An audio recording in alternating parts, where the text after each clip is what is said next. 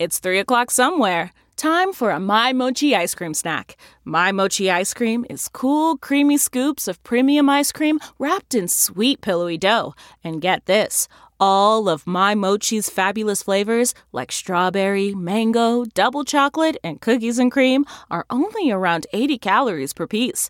Talk about a guilt-free, indulgent experience. Each box of My Mochi ice cream has 6 perfectly portioned, gluten-free mochis that are great for grab and go. So feel good while curbing your afternoon cravings or the midnight munchies. Yeah, you know who you are with the joyfully chill sensation of My Mochi ice cream.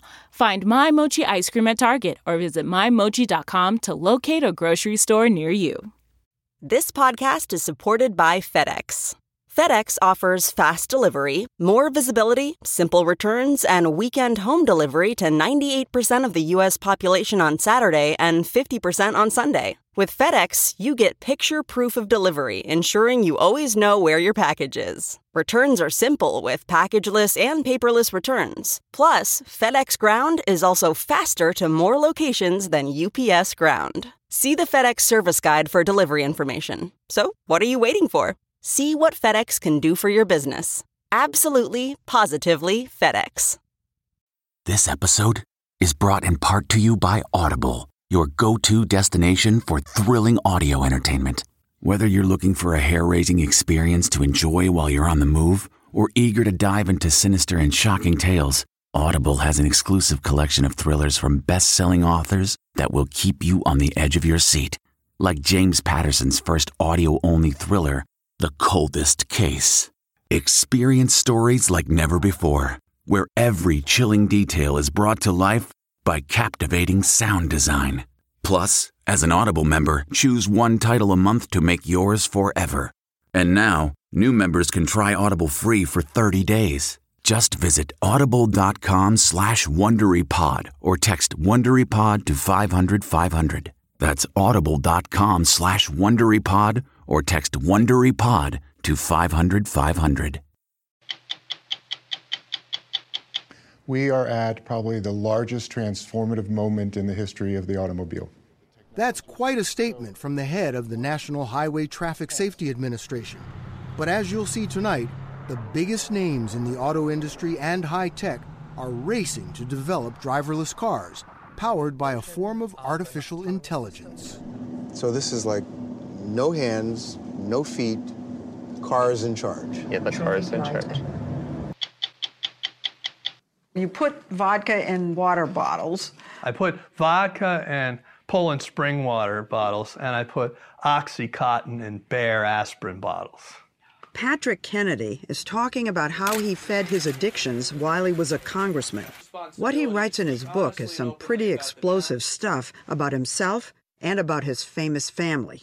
Are you worried about how the family's going to react? I know how some of them are going to react. They're not pleased. No. They're angry. They're angry. What have we learned about the Holocaust that we didn't know before you began your investigations? I learned that you like to see other people dying in front of you, killed by other people when you're sure you will not be killed. It was a dramatic finding, one of many revelations this selfless French priest discovered about the Holocaust that we never knew before. The method that he's used, extraordinary.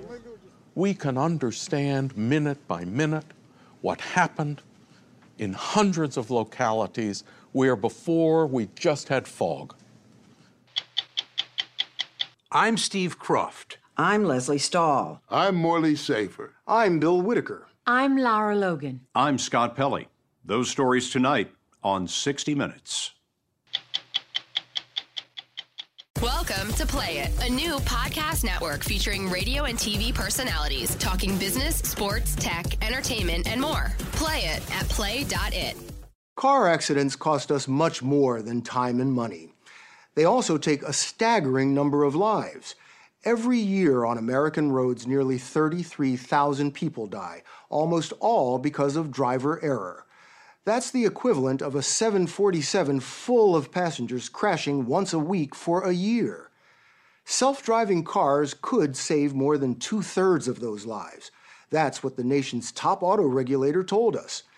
It's no wonder the biggest names in the auto industry and high tech are racing to develop driverless cars powered by a form of artificial intelligence.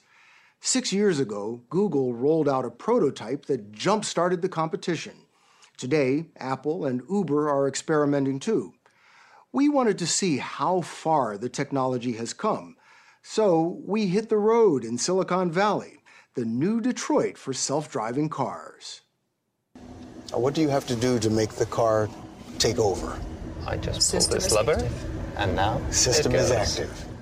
Computer scientist Ralph Hertwig runs autonomous vehicle research for Mercedes-Benz.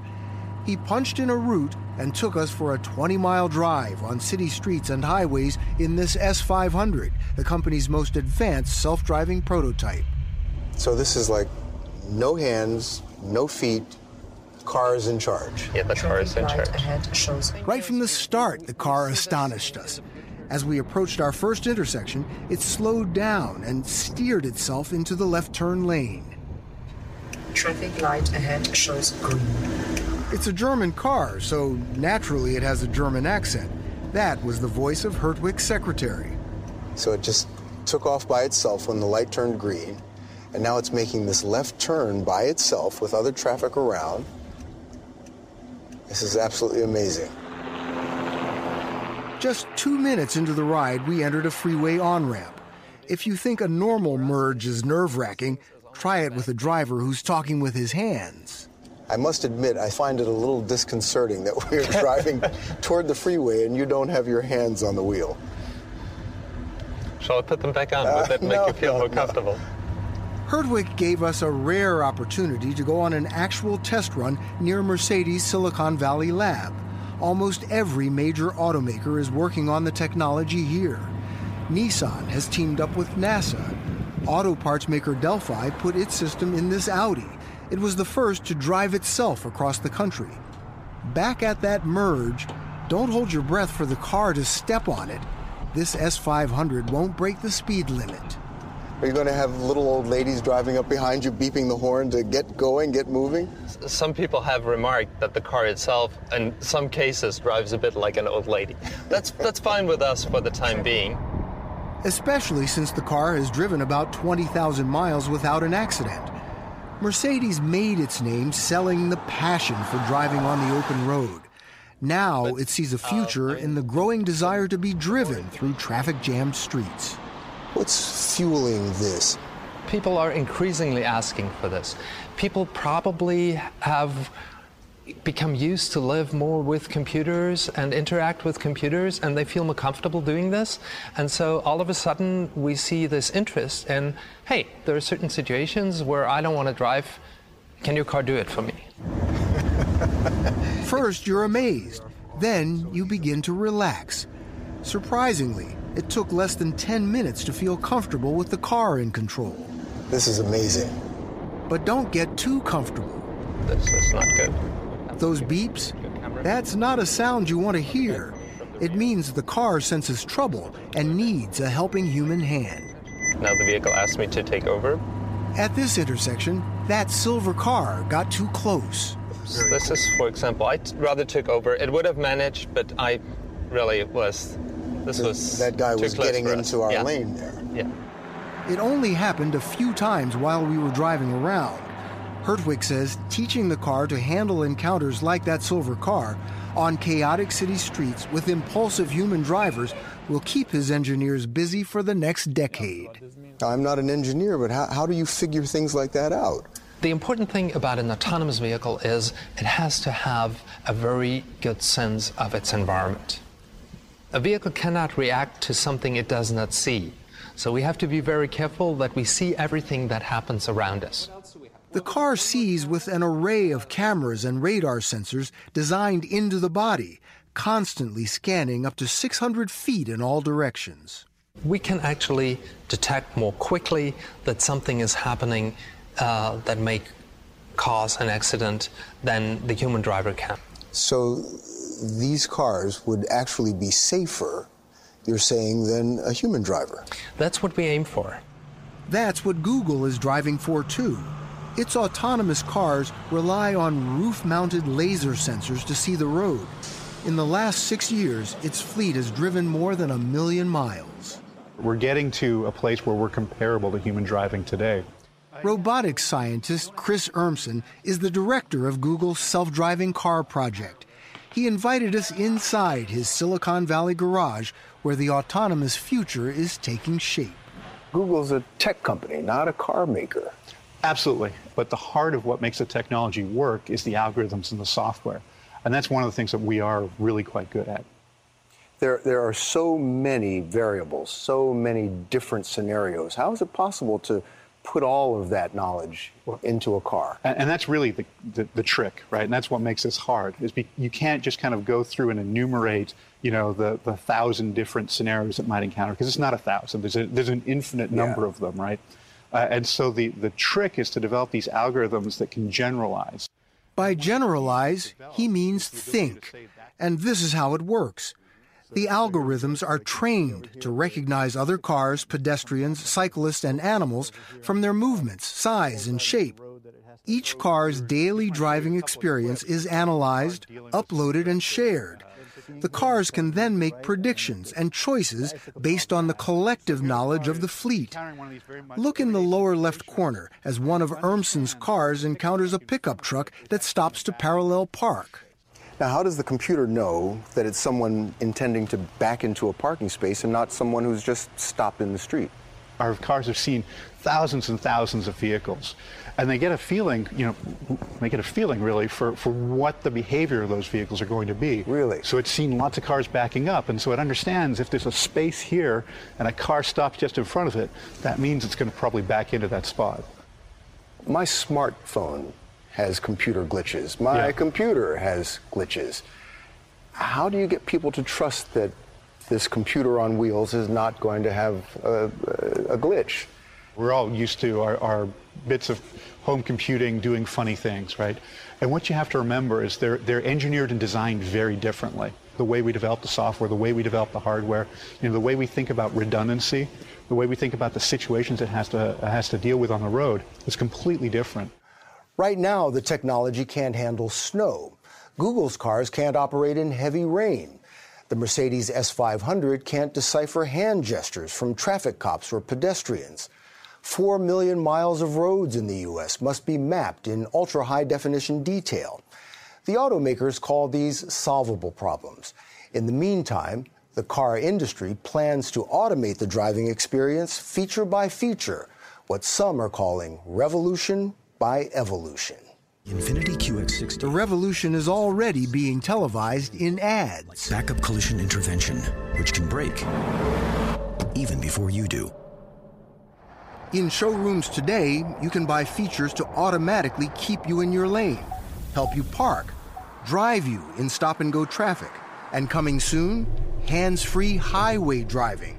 Tesla is making it available this month. GM plans to offer it in a 2017 Cadillac. We are at probably the largest transformative moment in the history of the automobile. Mark Rosekind is head of the National Highway Traffic Safety Administration. He is optimistic, but also realistic about this new technology. This is really different than just thinking about the engine parts and the tires. Now we're talking about cars are computers. So issues related to cybersecurity and privacy are just as big an issue as the defect in the manufacturing process. Someone can hack your computer and steal your money, but someone can hack your car and you can die. People have to trust these vehicles. If they read or suspect in any way that they literally could be one virus away from a crash occurring, they're not going to get in that car. They're not going to buy it. They're not going to let it drive them. That whole future evaporates. Rosekind also worries about a future in which drivers place too much trust in the cars. Think about how some of this is being sold. Oh, you can take a nap. You can read the paper. What would you do if you had to take over in a certain emergency situation? Nobody has that future totally nailed yet. Mercedes and other major car makers say humans will always have a role in driving. But Chris Urmson of Google says it's dangerous to require humans to snap to attention and take control at a moment's notice. So the company stopped developing cars that put humans on call. Now it's testing 25 fully autonomous electric prototypes custom-built for the job. So I would punch in where I wanted to go, and it would just take off and go there. And to take off, you press the little go button under here, pull away from the curb, take you where you wanted. For safety, the cars max out at 25 miles per hour. They don't need steering wheels or pedals, but they have them to comply with current California law. The goal of this is to improve the remote assistance link. Jamie Wado oversees the engineering. She used to work at NASA on autonomous vehicles of a different sort, the Mars rovers. Doing self-driving cars here on Earth is actually more challenging in a lot of ways. More difficult than driving across the surface of Mars. I think so. Humans are so unpredictable. And so having to try to have a car who can outpredict an unpredictable human is amazing and really, really hard. Google's cars have been in 9 minor accidents in self-driving mode. All, the company says, the fault of humans driving in the other cars. Google and Mercedes told us if their technology is at fault once it becomes commercially available, they'll accept responsibility and liability. But all involved expect fewer crashes as the technology evolves. For now, it's accelerating to the near future and beyond. This is Mercedes' vision for the year 2030, the FO15. So we have an app. You can summon it with your phone. The car will start and come to you. German engineer Peter Lehmann took us for a test drive at an old naval base on San Francisco Bay. The car's radical design was shaped by expectations of life in the future. You turn your back to the steering wheel. Mercedes is planning for overcrowded cities, perpetual gridlock, and an autonomous car to drive the stress away. Now you can relax, or you can look a movie, so you have really gained time. I feel like I'm driving into the future right now. Yes. A future Google's Chris Urmson says is coming, and coming fast. So how long before that day?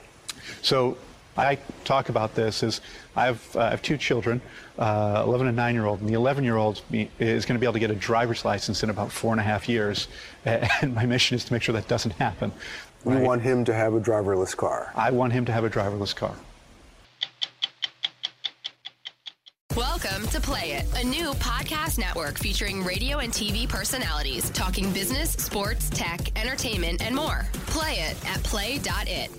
The youngest child of Senator Ted Kennedy, Patrick Kennedy, was supposed to be the heir apparent to a political dynasty.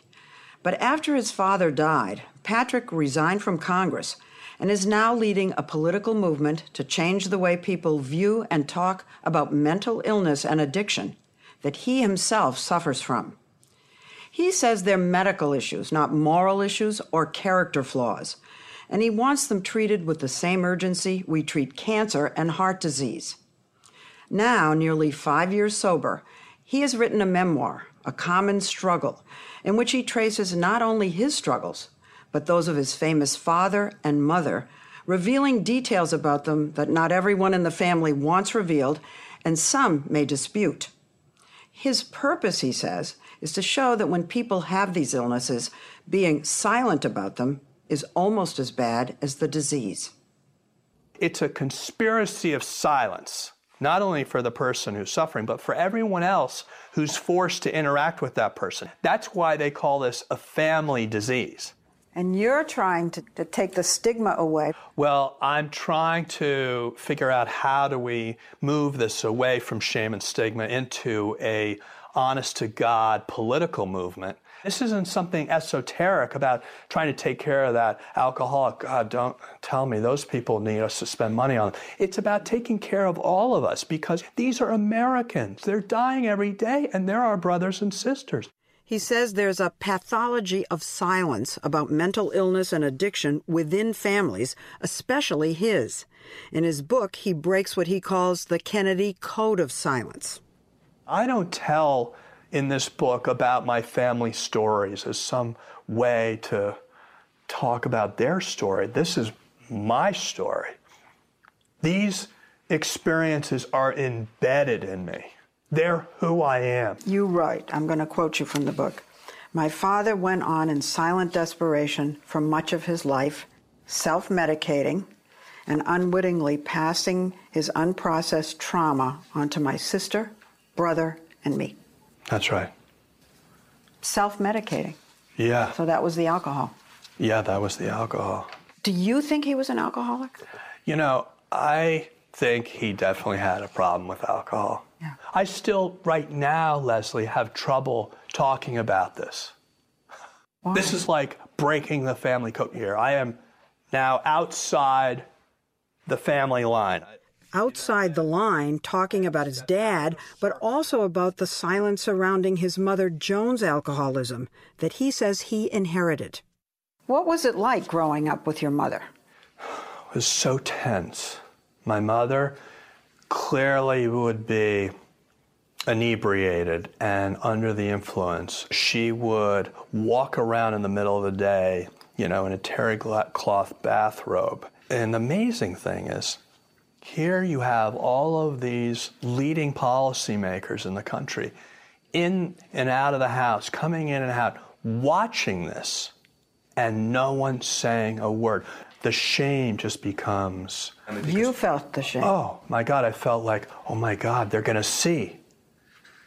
Mom, quick, let's get back into your room. Don't let any... You know, I just understood this was not something that you want anyone to see. You write as a Kennedy, and it's a unique position that you're in. I kept thinking, you know, probably most families would have acted the way your family did.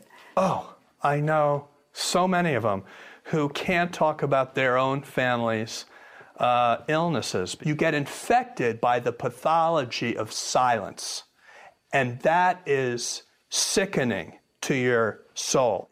He writes that while his mother was crippled by her drinking, his father was reeling. President Kennedy died at 1 p.m. Central Standard Time. Teddy was devastated by the assassinations of his two brothers. When my Uncle Bobby was killed, it was like absolutely the floor dropped out for my father. Absolutely the floor. Because they got to be buddies in the United States Senate. Those were the glory days for my dad. You ever ask anyone, my dad was the happiest he ever was when he had his brother. Then his brother was killed. Boom. Over. Show over. Those of us who loved him and who take him to his rest today pray that what he was to us, what he wished for others, will someday come to pass for all the world. My dad never got to grieve. He had to be there for the country. He had to be there for my family. He had to be there for my Uncle Bobby's 11 children and John and Caroline. Tell me what's welling up in you. You didn't know Bobby. You were 1 year old. Yeah. But I knew the pain that came from his having been killed because I saw my father kind of live in silent desperation for most of his life. Are you weeping for him? Oh, yeah, of course I do. No, I absolutely grieve for him. To this minute. Yeah. As people across the country wept for Bobby, the second Kennedy brother assassinated in 5 years, Patrick writes that the family itself dealt with Bobby's death the only way they knew how. If you think we couldn't talk about my mom, we couldn't talk about my Uncle Bobby. And the fact that his murder was still so present, you know, in all of our lives because it was unprocessed. You actually say that because nobody talked about these things in the family, you were all kind of like zombies. You use that word, zombies. Well, we were living in a limbo land where all of this chaos, this emotional turmoil was happening. And we were expected just to live through it. This is the first time a Kennedy has been this open about the family secrets, these particular secrets. Are you worried about how the family's going to react? I know how some of them are going to react because I've already... Oh, they've seen the book? Yeah, I've showed the book. They're not pleased? No. They're angry? They're angry. Chappaquiddick was something else they couldn't talk about. A year after Bobby's assassination, Teddy drove a car off a wooden bridge, drowning his young passenger, Mary Jo Kopechne. He abandoned the scene and didn't tell the authorities till the next morning. And this is where you had the conversation with your dad. This is where I had I guess you could call it a conversation. On the 10th anniversary of the tragedy, Teddy brought Patrick, then 12, to this beach in Hyannisport specifically to talk about Chappaquiddick, but then didn't. I learned more about this by, looking in the books and newspapers and articles and on TV. Do you think Chappaquiddick had an impact on you? I couldn't even talk about it. I was hostage to the family code that, no, don't say anything about it. Anything you say, it's disloyal, it's against the family code, and it doesn't matter whether it's in a private therapy session. That psychiatrist could go out and tell somebody. The way Patrick dealt with it was to drink. He was heavily into alcohol by the age of 13. Yeah. And nobody in the family either knew or did it was ubiquitous. There was alcohol and there was parties all the time. It wasn't like, oh, I stood out. By the early 1990s, his father's drinking had become so heavy, the family decided to stage an intervention. I remember him closing the sliding doors and then sitting down in his big blue suede chair, and we all said, we're worried about your drinking. You need to get help. It's affecting us. It's affecting the family. And he stood up, opened the sliding door, and walked out. Not a word. And then he wrote me a letter, and he basically said, for the time being, don't think of coming by to, visit. Oh, my word. Yeah. He stopped talking to you. That's the way it came down. He felt that we really had no place whatsoever to question him. That's the defensive position of every alcoholic. Go mind your own business. Back off. That was the message. There are people who thought of your father. He thinks the rules don't apply to him, that he can drink and carouse as he was doing because, he's a Kennedy. Yeah, there's no partying in there. There's no enjoyment. There was no enjoyment? This is about relieving the pain. People have this mistaken notion that you get high. What you're really getting is relief from the low. When he was elected to Congress in 1994, Patrick was struggling not only with alcoholism, but with mental illnesses, anxiety, depression, and bipolar disorder. He was drinking and popping pills at the office. You put vodka in water bottles. I put vodka in Poland spring water bottles, and I put OxyContin in Bayer aspirin bottles.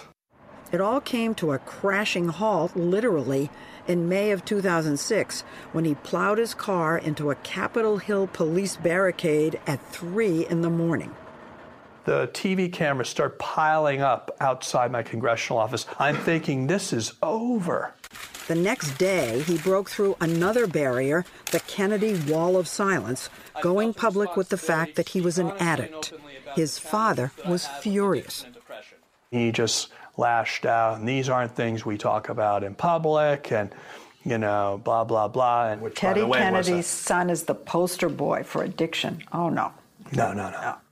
Teddy's attitude that addiction was shameful was far from unusual for his generation. But his attitude changed when Patrick gave an impassioned speech on the House floor in support of his bill to expand health insurance coverage for addicts and alcoholics. Let's pass mental health parity. The speech persuaded Teddy to support the bill. Patrick writes that his father didn't feel he measured up until then. This is a huge moment in your life. In my life. I mean, who gets to have this experience of coming full circle. After his father died in 2009, Patrick, at age 43, retired from Congress. A year later, he got married for the first time to Amy Savell, a middle school history teacher. Hold on to her heart. They have 3 children and one on the way. It wasn't until he committed to stop drinking that she agreed to marry him.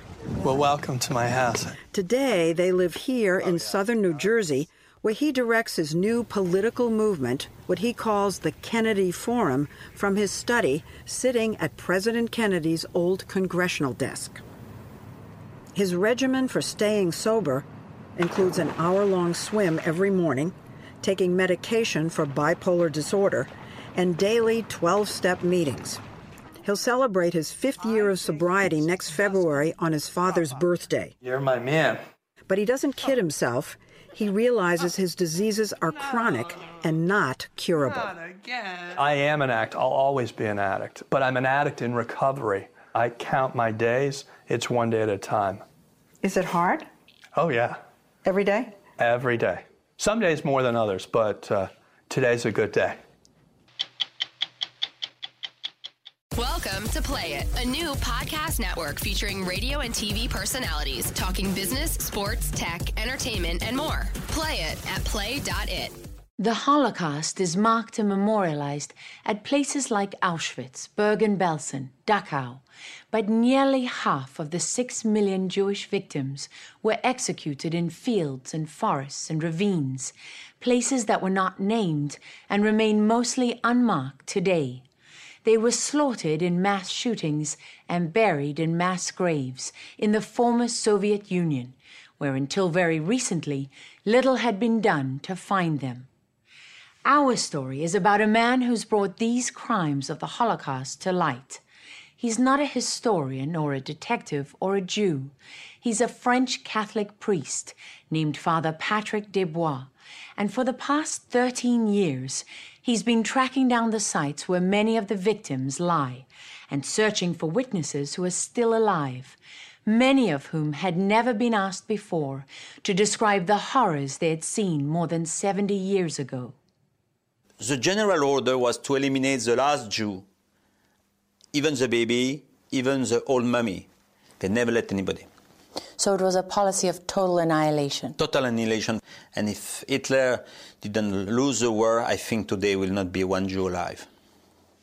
Father Patrick Desbois is on a mission across Eastern Europe to find Hitler's hidden killing fields. Before him lies a continent of extermination. These mass graves and extermination sites, many of them are invisible. Yeah, totally invisible. Under cornfield, under house, under a tomato field. Yeah. And many of them would never be recorded. Never be recorded and still buried like animals. We traveled with Father Desbois to the former Soviet Republic of Moldova, where in one day he took us to 4 unmarked mass graves. In this field, he told us, 60 Jews. Beneath this farm, 100. Above this city, under this hill, 1,000. 1,000 bodies. Do you think they're still here? Yeah, they're still here.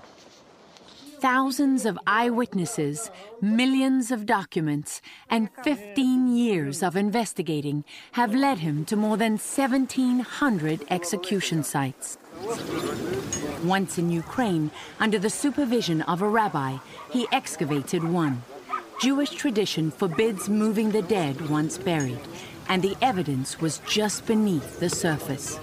And it was officially a place where no Jew have been killed, and we found 17 mass graves. And what did you find when you excavated? You find everything. You see a mother who is handling his boy until the end, and the boy tried to go out. You see that another one was buried alive, so she had the mouth open because she was buried with the earth. In June 1941, Hitler invaded the Soviet Union.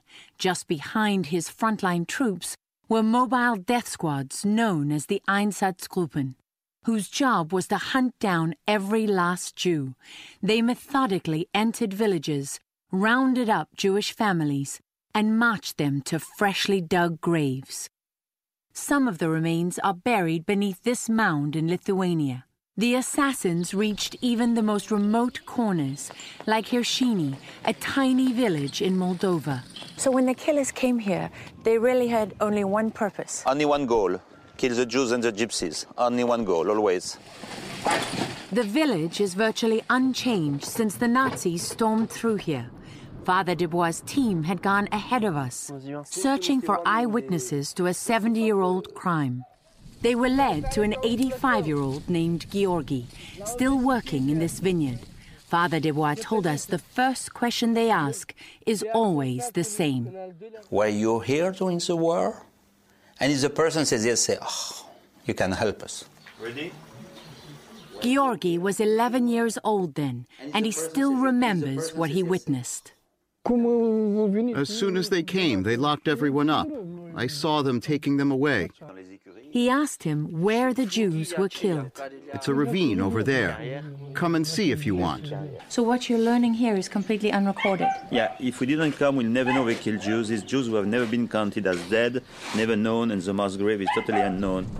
Georgi brought us down this road, where he said all the Jewish families from the village were taken. He told us the day of the shooting he was tending to cows nearby.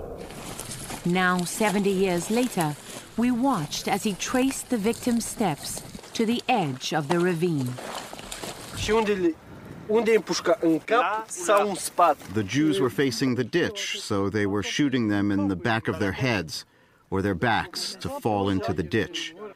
They were shooting them as if they were dogs. He said it was a beautiful day, exactly like this one. A beautiful day like today. Yeah. With the sunshine. With the sunshine, yeah. When you're doing this, when you're here in a place like this, do you ever stop and think, how did I get here? No, always I say to the people, finally we found you. Finally we came back. Father Desbois leads no congregation. He considers his search for these Jewish victims his calling. You're not your typical priest. I don't know if there is a typical priest. I think everybody has to make his way. The Pope also is not a typical Pope, but he's a Pope. And I'm not a typical priest, but I'm a priest. With the blessing of his cardinal and the Vatican, he created in 2004 the organization Yahad in Unum, together as one. Donc on va commencer, we'll begin. So the first thing is to look at the map. Based in Paris, his team begins by combing through millions of pages of German documents, comparing them to Soviet archives that only became available after the collapse of the Soviet Union. They search for clues that lead them to villages, where witnesses point them to mass graves. They always record and archive the witness testimonies. Туди, як ми ще ходили дивити, то дуже багато вели євреїв в той день. To date, they've recorded over 4,000 witnesses who were children at the time. Тоді заложили собі п'янку, бо ще кивалися дехто, і потім з автомата почали прррррр. Many were recruited by the Nazis or local police to dig the mass graves or to take the gold teeth, jewelry and clothing of the victims. Тут розстріляли, і то прикидали, трохи прикидали, а то навіть і ноги, і руки видно було. Стардесу 50 люди тут в один дом звалили. Плакали, кричали, дітей обнімали. Я не можу. Прикрили трохи землею. І 3 суток після того, чи більше. Тако, що то живі, знаєте як. What have we learned about the Holocaust that we didn't know before you began your investigations? I learned a lot about humanity. I learned everybody can be a killer, anybody can be a victim. I learned that you like to see other people dying in front of you, killed by other people when you're sure you will not be killed. It was a dramatic finding that villagers chose to watch people being lined up and murdered. A revelation he would never have come to were it not for his grandfather, Claudius Desbois. He was held as a prisoner of war in a Nazi camp in the Ukrainian village of Rava-Ruska, but he never wanted to talk about it. Father Desbois was drawn to the village to find out what happened there. He made repeated trips, but no one would talk to him, until one night, when the mayor took him to the edge of the forest where 50 elderly villagers were waiting. And he said, Patrick, I bring you at the mass grave of the last 1,500 Jews of Ravaruska. Oh, like in a movie. One by one, they told you their stories, what they witnessed. 50. 50 of them. And me, I couldn't bear. I stopped them, everyone in the middle. I said, it's enough. It's enough. The pieces of woman in the tree, it's enough. It's enough for you. And they cried, and they went. I found finally what my grandfather never said. I said, I shot the Jews in public, and everybody knew. Surely my grandfather saw that. But that's it. I was in total shock. You believed that the Jews were killed in secret? Yeah, because everybody told me, and I have read many books about the secret of Holocaust. And in Soviet Union, everybody told me they knew nothing, and it was because it was secret. What he learned disturbed him. The killings were spectacles. They took place in broad daylight, in front of entire villages. They were fighting to have a good place, like for circus. There's no way you couldn't have known. Not only that, but they were running when they heard they were killing Jews, to see, to try to catch a coin, to catch a cloth, to take a picture. They wanted to be there. This photo of a mass shooting is from the Imperial War Museum archives in London, dated September 14th, 1941. And in the ditch, here you have a woman with a child. You don't see any spectators, but Father Desbois suspected the crowd was just outside the frame. He followed the picture to the town of Dubisari, and it brought him to the home of 81-year-old Anatoly, who was 8 back then. He said he was at the massacre alongside his mother. We were standing somewhere here, and here were the trenches. Here they were falling. The carnage lasted 2 weeks. Dmitry, then 16, said he was there too. He told us he watched from a tree as the Nazis and collaborators fired on groups of 20 people at a time. And he thinks how many Jews have been killed like that? 18,500. It was about 18,500 people. A number much higher than the official records, which doesn't surprise Father Desbois, who says the death tolls are often underreported. The bodies are right behind Dmitry's house, in these 11 mass graves, one of the few Jewish sites in Eastern Europe that's marked and protected. I never saw one like that among the 1,700 extermination sites where I've been. No one has shined more light on this dark chapter than Father Desbois, according to Paul Shapiro, the director of advanced studies at the U.S. Holocaust Memorial Museum, who also sits on Yahad's scientific board. The method that he's used, extraordinary. We can understand minute by minute what happened in hundreds of localities where before we just had fog.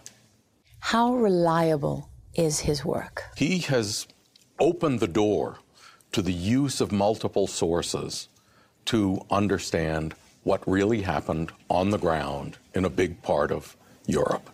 The babies were shot too? We found Father Desbois a cautious and skeptical interviewer. When a woman with a baby would approach the pit, they forced her to hold the baby in sight. First they shot the baby and then her. He never judged or showed emotion as he listened to the darkest accounts of humanity. Here is a mass grave. Father Desbois insists that every killing site they find is memorialized by recording the GPS coordinates. They never physically mark the graves because, he says, people would loot them. The worst is Father Desbois believes when his work is finished, the number of Jewish victims will total more than has been previously documented. But the number, he says, is less important than giving meaning to their lives. Sometimes, in a small village, he'll find a witness, like 80-year-old Anatoly, who remembers not only the death of his Jewish neighbors, but their names. Brick, Gurovich, Schurman, It's like if he was waiting for us in 70 years, and now we are here. Every time I come with my team, I say they are waiting for us. It did seem like he was waiting for you. Yep. Like the dead.